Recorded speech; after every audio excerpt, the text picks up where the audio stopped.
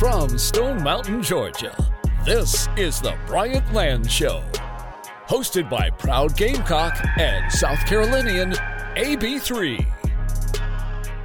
All right, now everybody, welcome to another episode of the Bryant Land Show, January 27th, 2020. Let me tell y'all, man, the year is already picking up steam, gaining speed, if you will, to be flying by. Can't believe we are already in the last week of January. It seems like just a few weeks ago, everybody was on some New Year, New Me, and New Year's resolutions and all that stuff.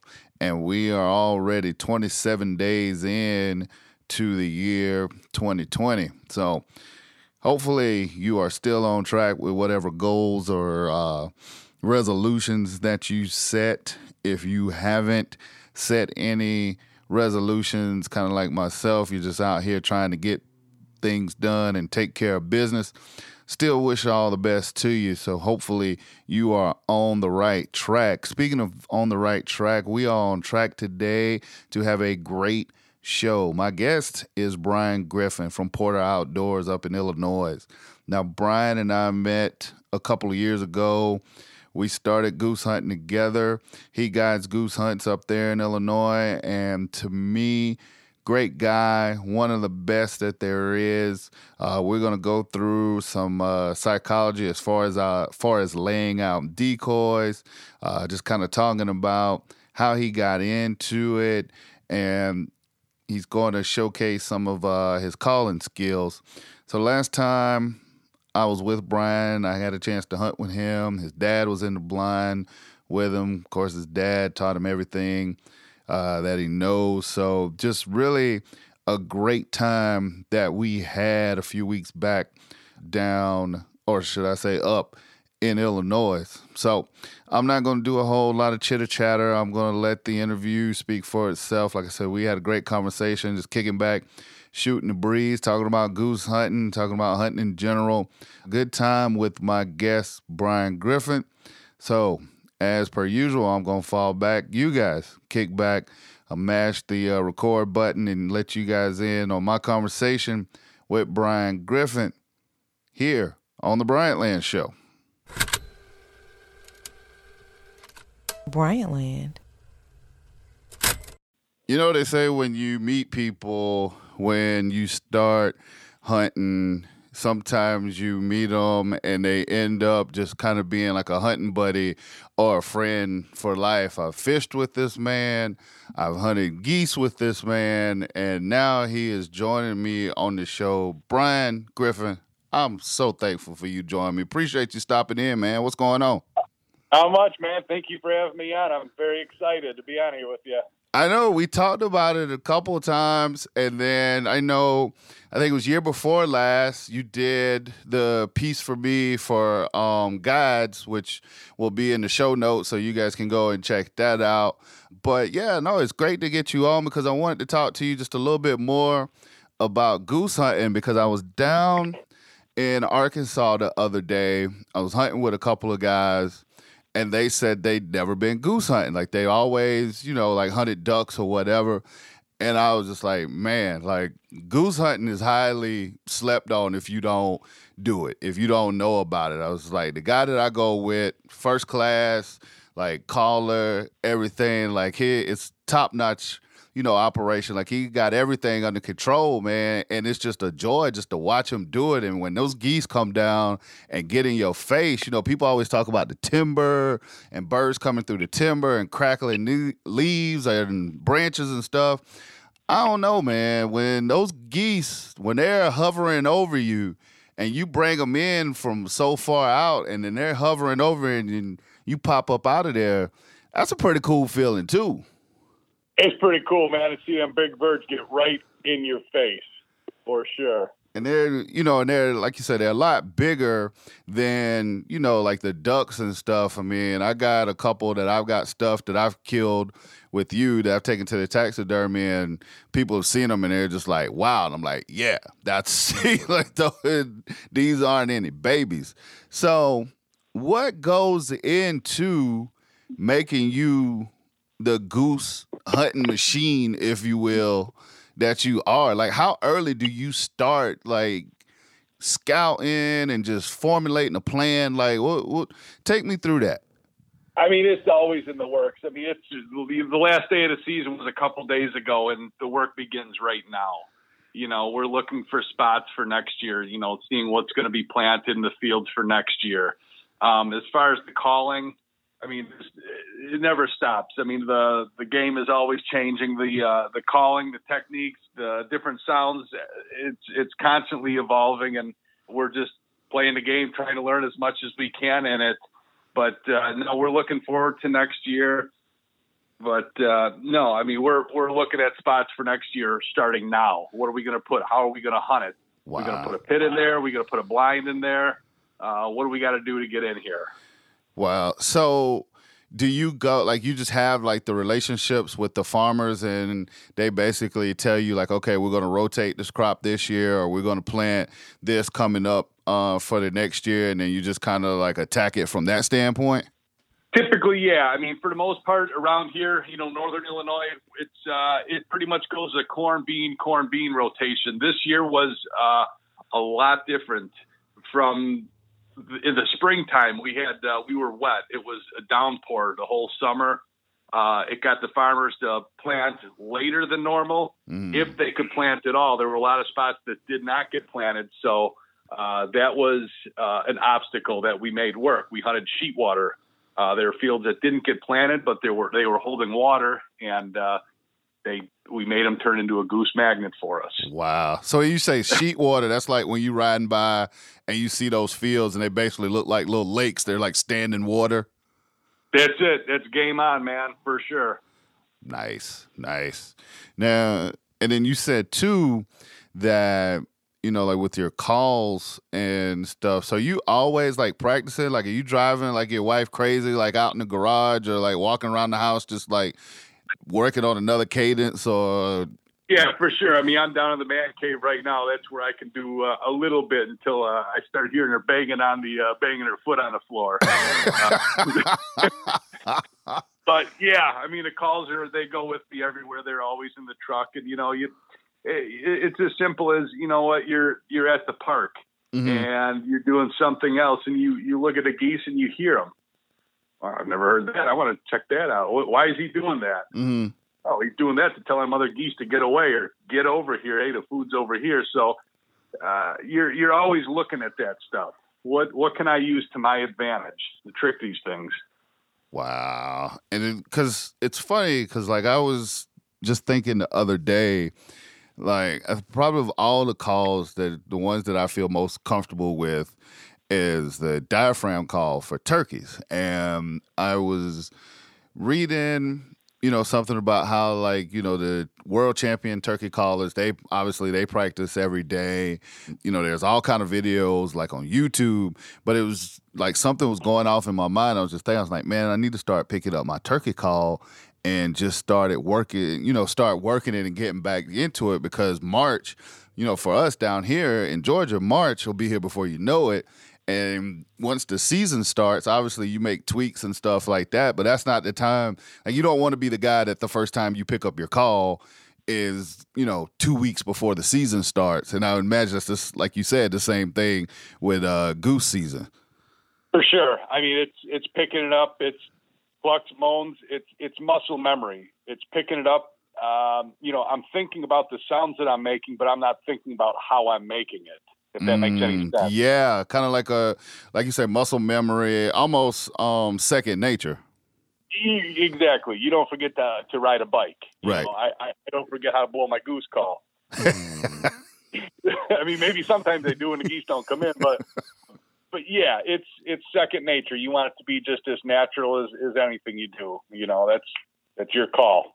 Now, how many calls are you working with when you're down there? Because I know I've seen you, you know, when we're out, and you might pull out, you know, 3, 4. Like, do you have like a go-to that you go to? Like, what's your strategy with your calls? So what I like to do is I like to have one goose call, one duck call on my lanyard. I always have spares. Say I got a reed that's starting to split or, delaminating, and I can drop that call and pick up another one. But I do like to keep it simple. I'll throw one goose call on, one duck call on. Duck season's over, I take the duck calls off.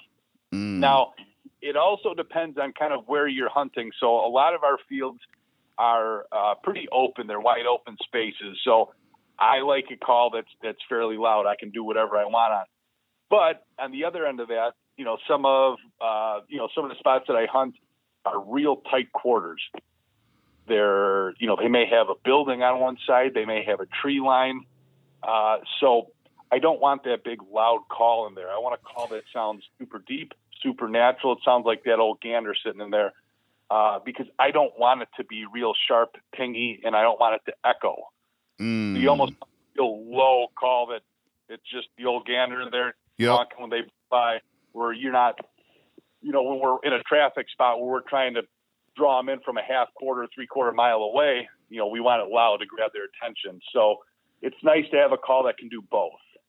And then you just finesse it to make like the different sounds. So basically you're saying like you have one call, but it can make multiple sounds once you know how to finesse the sounds out of it.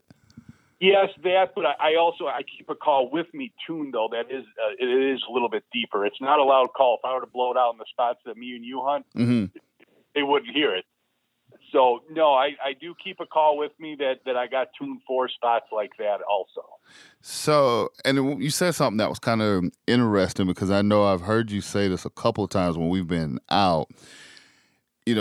Obviously, we have, like you said, some places where we go, we have, like, houses and stuff around us. Some places where we go, it's just like a highway or, a busy road or whatever. But, the houses with those loud calls, are you making those calls? And certainly, we're out there, 6, 7, 8, 9 o'clock in the morning. Is that more so worrying about like the residents coming out and like causing trouble or calling the police or the game warden, like, and all that kind of stuff? I'm not worried about it. We try to make friends with all our neighbors as much as we can and keep it low key. But sure. If I'm doing my job, they'll be hearing the shots. Right.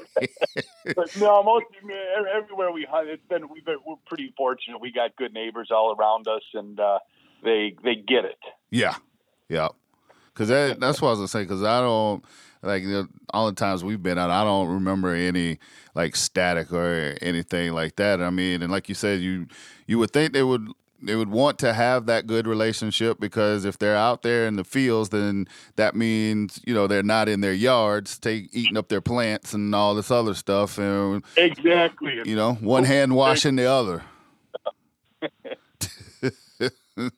So now we had a chance the other day to hunt with your dad, which I thought that was really cool. My father is no longer with me, and he wasn't a big hunter. Like he, enjoyed working with his hands, doing stuff out in his shop and whatnot, but he wasn't a big hunter. But it was just really cool to see you and your dad in the blind with us. And I know when I talked to you before, you kind of said he was just a big influence, but just go through that again for me. Just talk about how, your dad just kind of got you into it and has been like a positive influence on making you the goose hunter that you are. Oh, huge. I mean, from when I was little, he's always hunted, fished, and trapping is his big thing. He does nuisance control work if somebody has a problem with an animal. Right. Take care of it. But he's also doing fur trapping too. But from when I was little, it always hunting, fishing, bass fishing, salmon fishing, and that's exactly what I do. I've been fortunate enough to make a career out of hunting and fishing. But it kind of started with, my dad had a lot of photo albums, laying around. And when I was little, I'd, look at them and that's what I wanted to do. And right. That's awesome. His buddies out there in the blind and, they had a nice morning and got a little pile of ducks or something. I'm like, that's what I want. And what really caught my interest was the calls, the duck calls, the goose calls. That's what I really, really wanted to learn. It's an art, and I knew that from an early age. So he showed me as much as he possibly could, and we kind of took it from there. There's a decoy and call collectors show. We went down there. I don't remember how old I was. I mean, I might have been 7 or 8 at the time. I had saved up a little bit of money all summer. I wanted to go buy a really nice duck call. So from going to that show and meeting people, and you walk and can use this guy's call and try this guy's call, and several people said, "Man, Brian's really good for his age, being so young.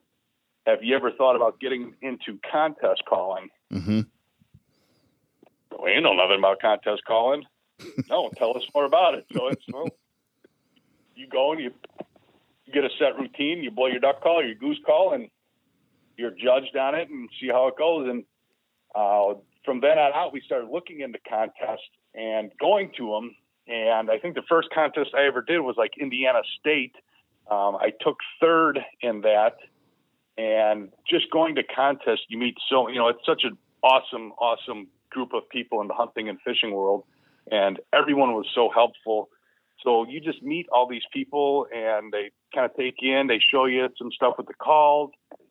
At the contest, you're around the best of the best. So my parents, my grandparents, they would take the old camcorder, the big one you'd set up on your shoulder that you'd walk around and look goofy. Right. And they would take that, record the contest, every contest that I was at, not just me, not just the juniors, but the intermediates, the pros. So, the whole, it might be a month before the next contest, I'd watch those videos start to finish and say, wow, well, this is so-and-so. He's really good. How did he do that? And I would just kind of work and practice and try to pick up those notes as much as I can. And that's kind of the calling part for me. That's kind of how I've grown with that. The guiding, Matt, when I was out of high school, Matt Porter for Porter's Hunt Club approached me and said, "Hey, would you like to guide for me?" Well, yeah, of course. I get to go hunting every day. Yeah, I'll give that a shot. So that's kind of how it happened, and that's where I'm at now with it. Wow, 7. So it's been going on now. What, close to 20 years? 17? So yeah. Wow. Yep. That is one hell of a career to be able to pull that much longevity, man, and still, a ways to go for you. So that's awesome. Absolutely. The calling, just to go back to that for a minute, how different is it for, your regular calls, when you're out hunting in the field, whatever, and then your call that you may, or routine that you may put together for like a competition? Like, do they ever cross over? Do they ever intentionally cross over or accidentally cross over? Or do you keep them all completely different? I keep them very separate, especially the duck calling. The duck calling for the contest is, a 20-something, it starts out with a 20-something screaming loud hail call. It goes down, and the calls are close together. You got 90 seconds to do it. The goose calling is similar, but the goose calling, there's a little bit more. Everybody's routine is a little bit more different. Mm-hmm. And the duck calling is kind of, if you listen to it, it's kind of a set routine. But when I'm hunting, I try to do the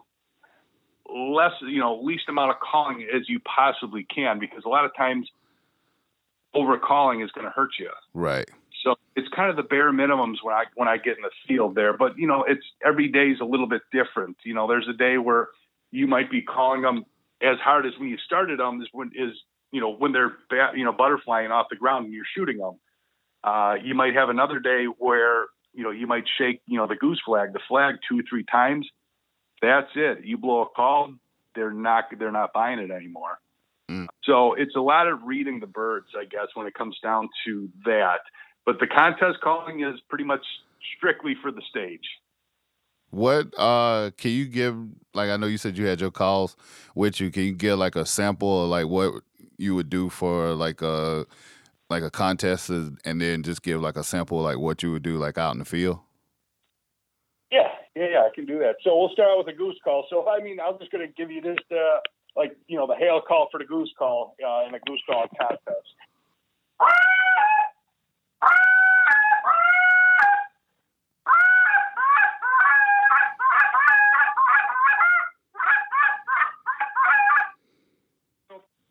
That's kind of that would be like what I would do if I were to get up on stage. I mean, if I see some geese out in the field and this is the real deal and I want to get these things close to shoot, it's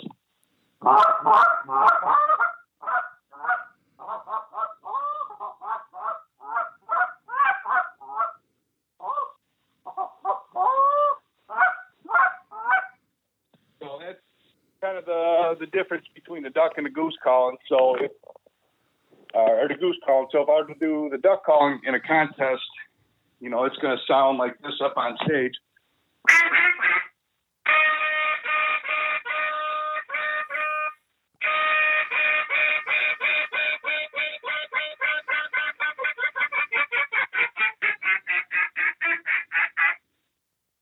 If I'm in the blind, you're with me in the blind. We see some ducks.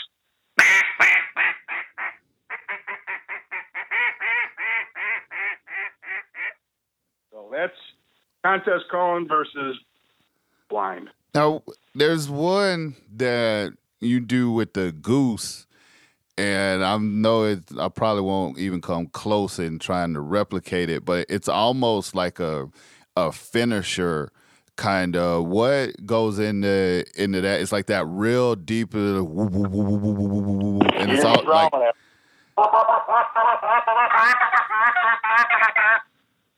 Is that what you mean? No, I think it's deeper than that. It's like that real, like almost baritone kind of, like right as they're coming, like getting lower and lower, and it's like you give them like that last little like deep baritone. And then usually by then they're on top of us, and we just start whacking them. But it's like that makes that noise. It means kill them ain't far behind that. Right? Yeah, it's like that. Like I said, I know I'm probably screwing it all the way up.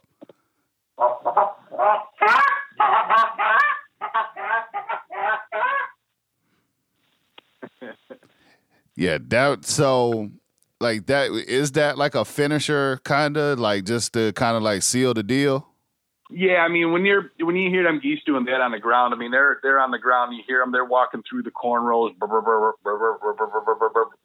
That's the noise they're making when they're feeding. Yeah. But they're also doing that too. You watch geese, and if you watch them in, say, the park or at the edge of a lake somewhere, and you hear them geese doing that, they're also telling them other geese, get away from me. Hey, get out of here. Hey, I got some grass here. This is mine. Get out of here. And then, right after that, you see them run at each other with their wings because they're going to try to fight and beat each other up over the food. And that's a big thing, is these geese are very competitive for that. So it's kind of like a reverse psychology thing. They hear, you make that noise, and that's my food. Well, the ones in the air say, well, I want to get some of that food too. Man, and it's funny because like I remember the first time we went out, I'll never forget this because it was the craziest thing that I ever saw. I remember when I saw it, I was just like, man, if this is what this is going to be like, it's going to be hard not to want to keep coming back. We were in, it wasn't a pit blind. We was in like a regular blind. I think it had like a spring close, spring open and close. So it was just like you got ready to pop out, you kill them, you kind of like push it, and it like flips open. Yeah. Yep. And we push it open, and we whack like 2 or 3, but right before, it was almost like a false start. You was kind of like kill them. But when we pushed them open, when we pushed the flap open, there were 2 in the air. And they were fighting each other in the air, like nibbling. And do you remember that? Like they were. I do. I remember exactly where we were. For sure. They were nibbling like at each other, like just fighting. And it was so funny because, like I said, the group that we were with, we whacked like 2 or 3 others, But like while this was going on, they were fighting each other and was paying no attention to the fact that they were being shot at or their other buddies were being shot the at. The back one nipped the front one in the butt. I remember that say that. Yep. That was just one. Like I said, that was the first time I'd ever been, and it made me think of that when you were talking about, like posing and fighting for food and stuff. But I just remember thinking, like, after we whacked those three or whatever, I remember just thinking about that, like, man, if this is what this is going to be like, this is going to be pretty good. Of course, I haven't seen anything like that since, but it's probably the only time I ever saw that. But I do remember that vividly now that you say that. Yeah, like that's just one of those things that just kind of sticks in your ear, because I even remember you were like, "What the?" Yep, things you see. Yeah. It's funny because the other thing too, and I remember that you said before, and the more that I've gone out and got a chance to go out, whether it's duck hunts or goose hunts or whatever, being in a pit or being in a blind or whatever, like, it's more communicative, if you know what I mean. Like, you can sit and talk. Like, then when the downtimes, we sit, we talk, we shoot the shit. Like, if it's just me and you, or if it's just like me and like 4 or 5 other guys, like, I can't think of a time where we went, and even if it was like you and the like 4 of us, and we didn't know each other. Like, I know you, but like all the other guys, like, we just met like that morning before we went out, and we get in there and we just start talking and just shooting the breeze. And it's always a good time, whereas opposed to like deer hunting, 90% of the time when I go deer hunting, I go by myself.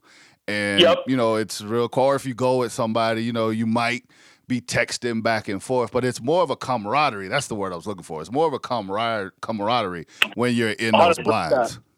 100%. Yeah, that's what I absolutely love about it is, it starts getting cold and it does get cold up here. For example, the last day of the season, there were 6 of us total, and we had 3 heaters in the blind. Wow. We hunted all day. We didn't see many birds all morning. Nothing during the midday, but it was a cold, clear day. We knew it was going to be kind of at the end kind of type thing. We sat there all day. We had 3 heaters on, and we laughed all day. I mean, that's the fun part about it is you can sit there, have fun. We hunt up here where we got some floating blinds that we go out to. There'll be 3, 4 of us in the blind, a couple heaters on. 9 o'clock, it's breakfast time. We're cooking bacon, eggs, hash browns right in the duck blind.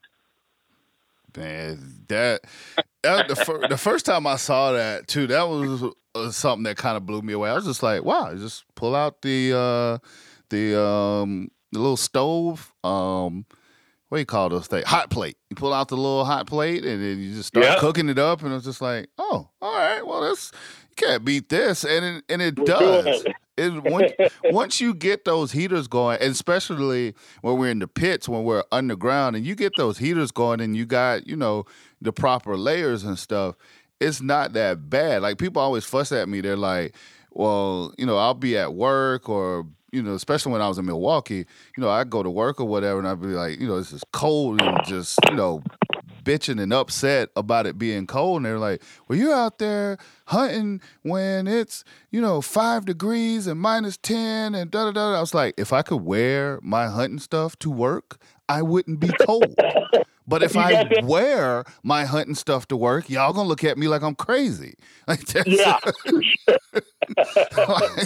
there's a big difference. 100%. No, there's something to be said about having a couple heaters on, being in a pit, getting underground. You're out of the wind. It's awesome. It's a really neat experience. Yeah, I urge folks all the time, like when they see like my goose pictures and stuff, I tell go up and in northern Illinois. And they're like, well, where'd you shoot those geese? And it was like, did you shoot them down here? And I was like, no, I just shot these in Illinois. It's like, we don't grow geese like this here in Georgia. Like, I've seen the geese. And it was crazy. And I told you this the other day. Like, I've gotten to the point now where I'm deer hunting at. I keep hearing, especially early in the morning, I keep hearing flocks. And these ain't like one or two like lost geese. These are like strong flocks. But there's a lake back or a pond like a couple of properties over, like behind where I hunt at, and I'm almost certain, like I've never seen them like land like back there, but that's where I hear them, like where they're going. And I looked on the map, and there's a pond back there. I'm almost certain that's where they're eating at. So I told you, I gotta see if I can gain some access and try myself and see what I could do, even how I would even try to hunt something like that. Because obviously, like you guys, you got the cornfields and stuff up there, so you put the pits in, or you got like a nice, some shrubbery on the edge of a cornfield where you put like a blind. I wouldn't even begin to know where or how to start to hunt that area. So let me get back to you on that. I might need some pointers. Well, I was saying earlier, your homework starts now. For next year. Yeah. Because, like talking to first of all, finding out whose pond is that, because like where I'm at, there's really, especially on my dirt road, there's no residences. It's all like land and woods and, a couple of hunt clubs that have land like around me and stuff. But that's the good thing about that Onyx map. Like you said, you can go on there and find out who it is, take it back. What we would consider now old school, but back in the day, that was the way it was done. Old school, just go and knock on the door, introduce yourself, shake a man's hand, and put your best pitch out there and offer him some of the proceeds and see what happens. See what happens. So the worst thing they can say is no. So, but let me ask you this, because this is one more thing about the calling before I move on off of that. I was looking at some calling videos when I first started, like just trying to learn about all of this stuff, like waterfowling in general. And like for ducks, like I would look at some of Phil Robertson's videos, the guy from RNT. I forget, his name escapes me right now, but you know who I'm talking about, the gentleman that started RNT calls. Like I would look at on YouTube, like their instructional videos, and they would all have a word. Like Phil's was like 10, like, you said 10, 10, 10, 10, 10, 10, 10. Yep. Start. For Goose, is there a word? Like, did you start like with a word or, a phrase or, like, you know what I mean? Like, did you have anything like that? Yeah, so, it used to be, so this is going back when the flute call, the long flute call was a big thing. It was huit. But now that the short reed game has kind of taken over and you don't see many flutes, so I'm blowing a short reed just because they're very versatile. You can make a lot of noises on it. Mm-hmm. It's not so much a word, but it's kind of what you're doing. You're bringing it up from down below. You're cutting. You're using your tongue. You're bringing it up. So if I got the call, I don't know how it's going to sound in here, but if I'm going to go and I'm going to blow in the call backwards here to see how it sounds here. But if I want to make just a honk, so just to do that, it would go hook, hook. So it's smooth at first, and then to make that sharp pop, you're forcing the air out a little quicker, and you're bringing the middle part of your tongue up to the roof of your mouth as you're forcing that air out. So it's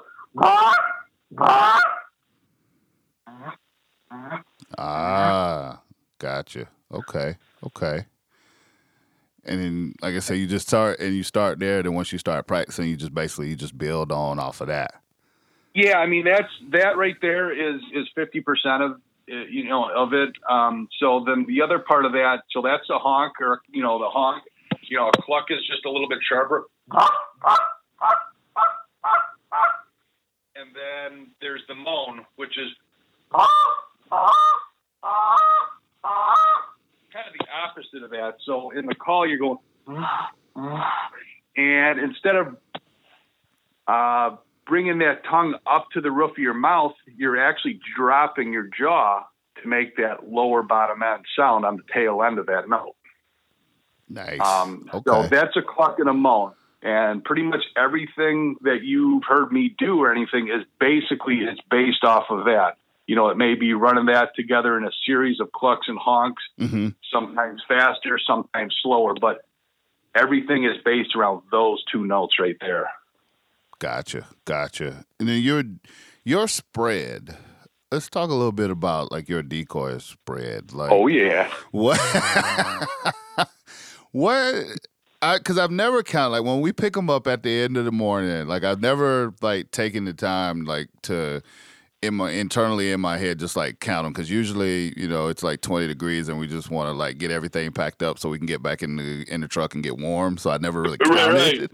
But there are days that pickup goes faster, and then there are days where that pickup seems like it's going to take a while because there's so many. What number are you running, and what is the psychology in the numbers that you running? And then you got, the flat panel, which is basically like the 2D decoys. Then you got the full bodies. You got some that are like half bodies that are like simulating sitting on the ground. Like, what's your psychology? Like, what's going on with that? So I got a ton of decoys, and they're all tools, right? So some are going to work better at other times than others, and sometimes I just want to put everything out and just make a huge dark field, and just to really attract. So in my trailer, I got a 6x12 enclosed trailer. So in there, all times is like 15 dozen full body DOA decoys, and that's my spread most of the season. The first couple weeks of the season, I may put 3/4 of that trailer out, and we can get away with that for most of the season there.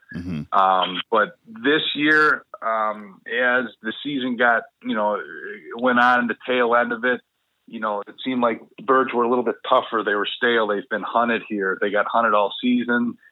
They've been shot. They've been called at. They've seen everybody's, 120 decoys out there. So I wanted to do something different, and I wanted to run a lot more and make it look like, it's late season. The birds are grouped up. They're sitting in big bunches, power in numbers, strength in numbers. Right. So, it got to be where I have 15 dozen dive bomb silhouettes. So, okay, we're going to put 30 dozen out today. And the big thing was getting them, not just putting them in a regular decoy spread form. It was kind of putting decoys here, taking a dozen here to this side of the field, 200 yards this way, 100 yards this way. And the theory behind that was to make it look like there's just geese everywhere in the field, but the darkest bunch of them is right around the pit, kind of where you want to shoot them. They're going to look and key in on the other stuff. They're going to check it out when they're working, but they're going to come to the big dark spot just because that's where the food is. That's where they think they found the most food. And then it got to be where, at the end I was running, once we finally got snow this year, I started running 7-8 dozen shell decoys, a sleeper 1-piece shell decoys, which those work great for putting on top of the pit. They cover us up really well. They break up the pit. And then when there's snow on the ground, you look, a lot of times when there's geese in the field, a lot of them, after they're done eating, they just go out, they go to sleep. They just sit out there and they're sleeping. They just go out and rest. It's a safe place. They like to be out in the snow. They're melting the snow down so they can eat again for the next day. So it just got to be where I just wanted every single decoy I possibly had out in the field just to get some draw power out there. I wanted those geese from, a mile, 2 miles away to look over and say, oh, well, that's where they're at today. All right. Man, and it's so... All right, so 15 dozen, so I'm terrible at math. That's 150 somewhere. Let's just call it 150 to be safe, and then another 150. So you're talking about over 300 decoys. Yeah. Give or take. Wow. Yeah, it's like it was roughly 360 decoys. Wow. And then you set them up, obviously, according to wind direction and, like, basically where you want them to land because, depending on where we're at in the and what field, and whether or not we got houses or businesses or whatever, and then which way the wind's blowing. That's how you set them up to where you want them to kind of like land, where you kind of want them to finish off at, so where we can kill them obviously in the best spot. Yep.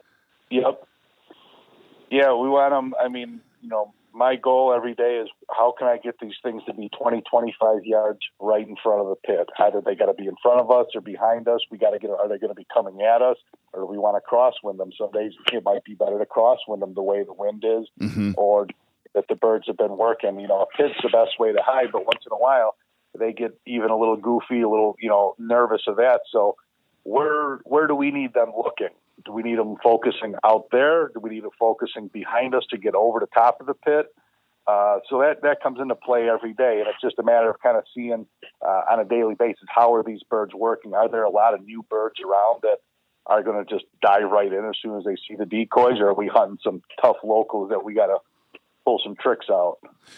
And it's funny that you say, like, because you think about the flyway. So you start, in Canada, and they work their way down, Minnesota, the Dakotas, Wisconsin, Illinois.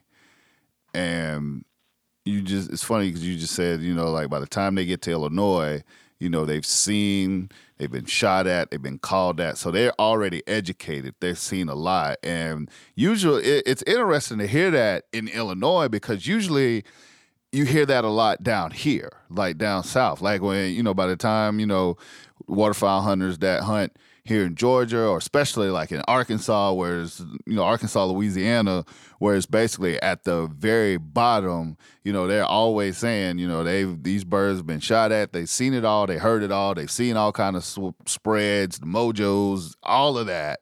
But it's just interesting to hear you say that in Illinois, because relatively speaking, that's not even halfway of the trip, but they're already getting educated that far up.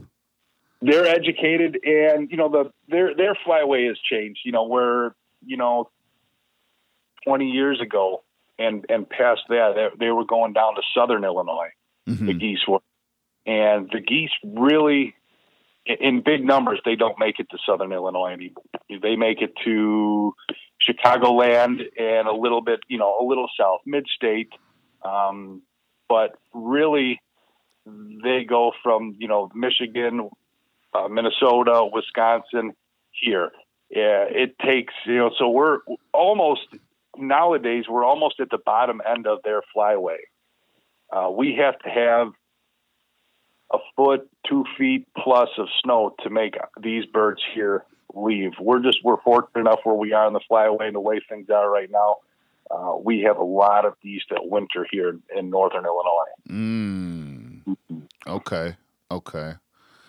Gotcha. Yeah, no, because, I was talking to a fella, and he was like, he goes up to Canada and starts, up there, and then it kind of works his way down. And he was just talking about how, like, they are basically young and, like a lot of young birds, whether it's ducks or geese, because they're, young and fresh, just starting to fly. And I guess, depending on, for some people, they're easier to kill, I guess, because they aren't as smart as an adult or whatever, obviously, because they hadn't seen anything yet.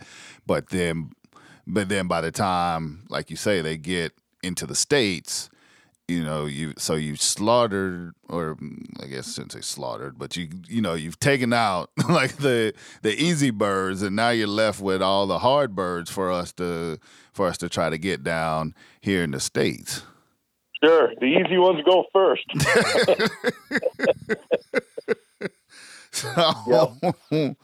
But no, it's still it's fun. Now, where I know you do a little bit of traveling before you kind of settled down in Illinois. So this year you went to the Dakotas, right? Yeah. Went up to North Dakota, like Devil's Lake, right around Devil's Lake, and we hunt fields. And we just basically, it's strictly duck hunting. We do shoot a few geese up there, but we're basically setting up hunting dry fields, targeting ducks. And then we'll start here mid-October, and then This year I didn't make it down south, but some years I'll go down to southern Illinois to duck hunt, or even northeast Arkansas is pretty good too. I'll finish up down there. Mm-hmm. Yeah, because even the ducks, like in Illinois, I had to learn that too my first couple of years, that there's a very short window for ducks in Illinois. It's like, right? Am I right? Or no, you're absolutely right. I mean, it's the thing we fight up here is freezing up. We could have a very short duck season to where we could freeze up. But yes, you got to get them when they're, on the move. When they're coming through, you're there, you get a couple of really good days. You go out the next day, where'd they go? So you're waiting for the next ones to show up. But yeah, it seems like we got to get them on the move here. Man, well, B, it has been a pleasure. I'm going to go ahead and get out of here myself and let you get out of here. Congratulations. I know I've told you when I saw you, but you got a little one coming. Congratulations on that. I know you're going to be, the season wrapped up just in time for you to, take care of your business there. And then before you know it, it'll be October again. It'll be hunting season. Man, where you do you have anywhere, like, where can people find you? Anything, like, you're posting pictures or anything like that? Or yeah, so if anyone wants to see what it's like up here in northern Illinois for the goose hunting, Porter's Hunt Club on the Facebook. We try to upload stuff, daily during the season to show people what hunting's like on a daily basis. The portersoutdoors.com it's our website, and it's simple. I mean, you can even book a hunt right on the website. And to come hunting with us, just call 1-800-345-0259. Awesome. Brian, I appreciate it. I'll be in touch. We got some other stuff that we need to try to get together on before October rolls around. But man, I really appreciate you coming on, and thanks for dropping the knowledge. Thank you very much, Adam. Thanks for having me on. All right. Bryant Land. Once again, I want to thank my guest, Brian Griffin from Porter Outdoors, coming on the show here today. Hope you enjoyed the conversation as much as I enjoyed having it with him. And make sure you go into the notes page of the podcast and check out our video that we did together, Guides. It was a part of the Outdoor Madness series that we did a year back on our Vimeo page. But the link to that should be in the notes section of the podcast. So make sure you go and check that out. While you are checking things out, make sure you check out BryantLandCountry.com. BryantLandCountry.com, as I say every week, one-stop shopping for everything Bryant Land. We got merch, we got videos, we got past podcasts. So make sure you go and check out BryantLandCountry.com. Also, if you have not subscribed to our newsletter, make sure you do that. The Bryant Land Tribune, the newsletter, comes out every week. There's a area on the website where you can go and sign up for that. So if you have not done so, please go do so as soon as possible. Continue to tell 5 people to tell 5 more people about our show, the Bryant Land Show, our podcast, and everything Bryant Land that we got going on. And as for me, I'm going to go ahead and get on out of here and catch you guys next week for another episode of the Bryant Land Show. Thank you for joining.